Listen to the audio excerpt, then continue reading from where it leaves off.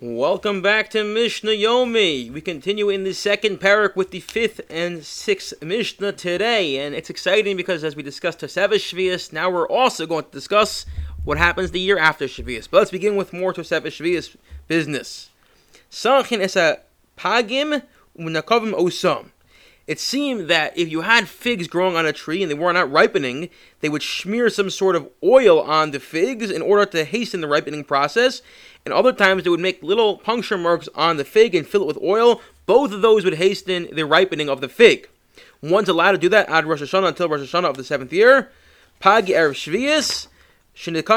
However, if you have unripe figs that grew in the 6th year, and now it's Shemitah, at the beginning of the 7th year, and they still have not ripened, then Bishal Sheviis, Yatzel Emoji Sheviis, and or if you had pigs that grew during the 7th year, and now it's the 8th year, both of these, again, cases where it entered into the year unripe, then lo sakam v'lo in the kuvim. Then you cannot smear them with oil, nor make holes of them after Shemitah, because these things have kedusha Sheviis, and prior to Shemitah, as in the beginning of the Shemitah year, because it looks like you were only doing this and for the growth during the Shemitah year. Comes on Rehuda, and he argues, says, no, Rehuda Omer, makom shnogel ischoch, eino sakam v'pnei shu avoda. If you live in a place where it was common among the growers of figs to utilize this method of smearing it with oil and puncturing little holes and filling with oil, then certainly you cannot do this during the Shemitah year, even if the produce was from before the Shemitah year, because it looks like you're growing during Shemitah year, you're ripening during Shemitah year.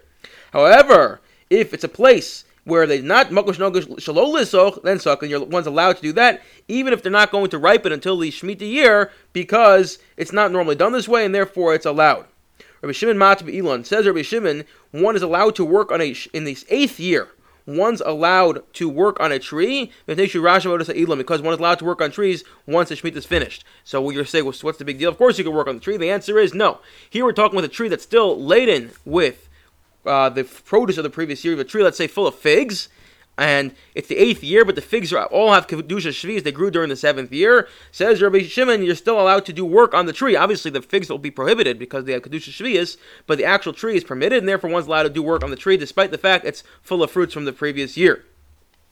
Ein notin. Now we discussed kedusha Tosefes Sheviis. There's also, as we mentioned, Tosefes Sheviis is only something that's applicable during the time the Beis Hamikdash is standing. However, everyone agrees that immediately prior to Sheviis, seems like 30 days or so, one's not allowed to do any work on the ground. That's rabbinically prohibited, even bisman hazeh.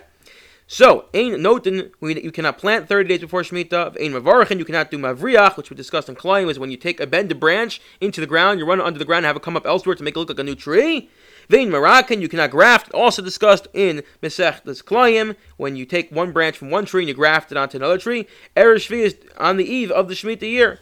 Within 30 days near Rosh Hashanah, and the reason for that is because within 30 days before Rosh Hashanah, these things won't sprout until Rosh Hashanah itself, i.e., until the Shemitah year itself. The Imnata Ohirkiv, and what if one did so? One went and planted, one went ahead and he didn't mavriach or grafted. Yoker said the Rabbanan, they gave you a kanas, they penalized you. You have to actually uproot it and remove what you did. Rabbi Yehuda Omar says no. No, we're not disagreeing with this. Rehuda says, disagreeing with the 30-day mark, if you have grafting and it doesn't take hold within 3 days, it's never going to take hold, i.e. it's going to die. And therefore, once you're 33 days out, you're allowed to graft. Rabbi Yossi ben Shimon Amar says, actually, it takes 2 weeks for it to take hold. And after that, it's going to die, and therefore, once you're 45 days out, as in you're 2 weeks from the 30-day mark, then you can do all this, even though it's prior to the Shemitah year. I wish everyone a wonderful day.